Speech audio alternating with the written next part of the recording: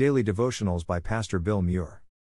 Translate this site into your preferred language. Look for our Google Translator in our homepage, diningwithjesus.net.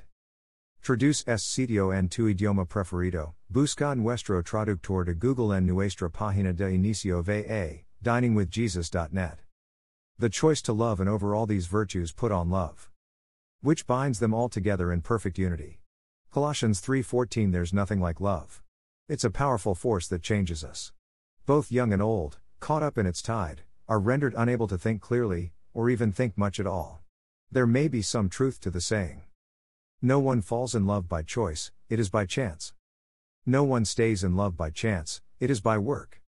And no one falls out of love by chance, it is by choice. Millions of us yearn for love. We seek it out with a profound desperation. But so few of us realize that there will be choices demanded of us, over and over again, day after day, to make true love work. Because the real work of love is hard.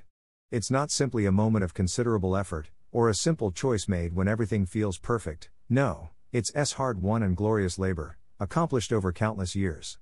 Perhaps that's why Jesus said, "Your love for one another will prove to the world that you are my disciples." John 13:35 NLT. He knew that making the choice to love is the harder path, not the wide and easy one. The choice of love is to do right, and do good, and to seek the good in people every day, rather than focusing on the things that annoy us. And, who among us doesn't have our own catalog of flaws and quirks that can be so very irritating? God, have mercy on us all. So, the only choice is this: to rely on God, every moment, for the strength, and the clarity of will, and the understanding to choose love.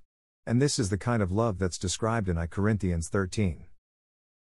A. Love that does not envy or boast. Is not arrogant. Is not irritable or resentful. Does not rejoice at wrongdoing. But rejoices with the truth. Truly, that kind of love requires the transforming power of the Holy Spirit. Author Elizabeth Elliot confessed the same using these words: "The secret is Christ in me, not me in a different set of circumstances." When I give God an open door to work in my life, it means that there will be less of me, and more of Him. More of Him means I have a greater capacity to choose love. So, the question is this: am I choosing to daily surrender my will to Christ, or do I need it to be more about me? Table Rock Fellowship. 3610 North Pacific Highway, Medford, Oregon 97501.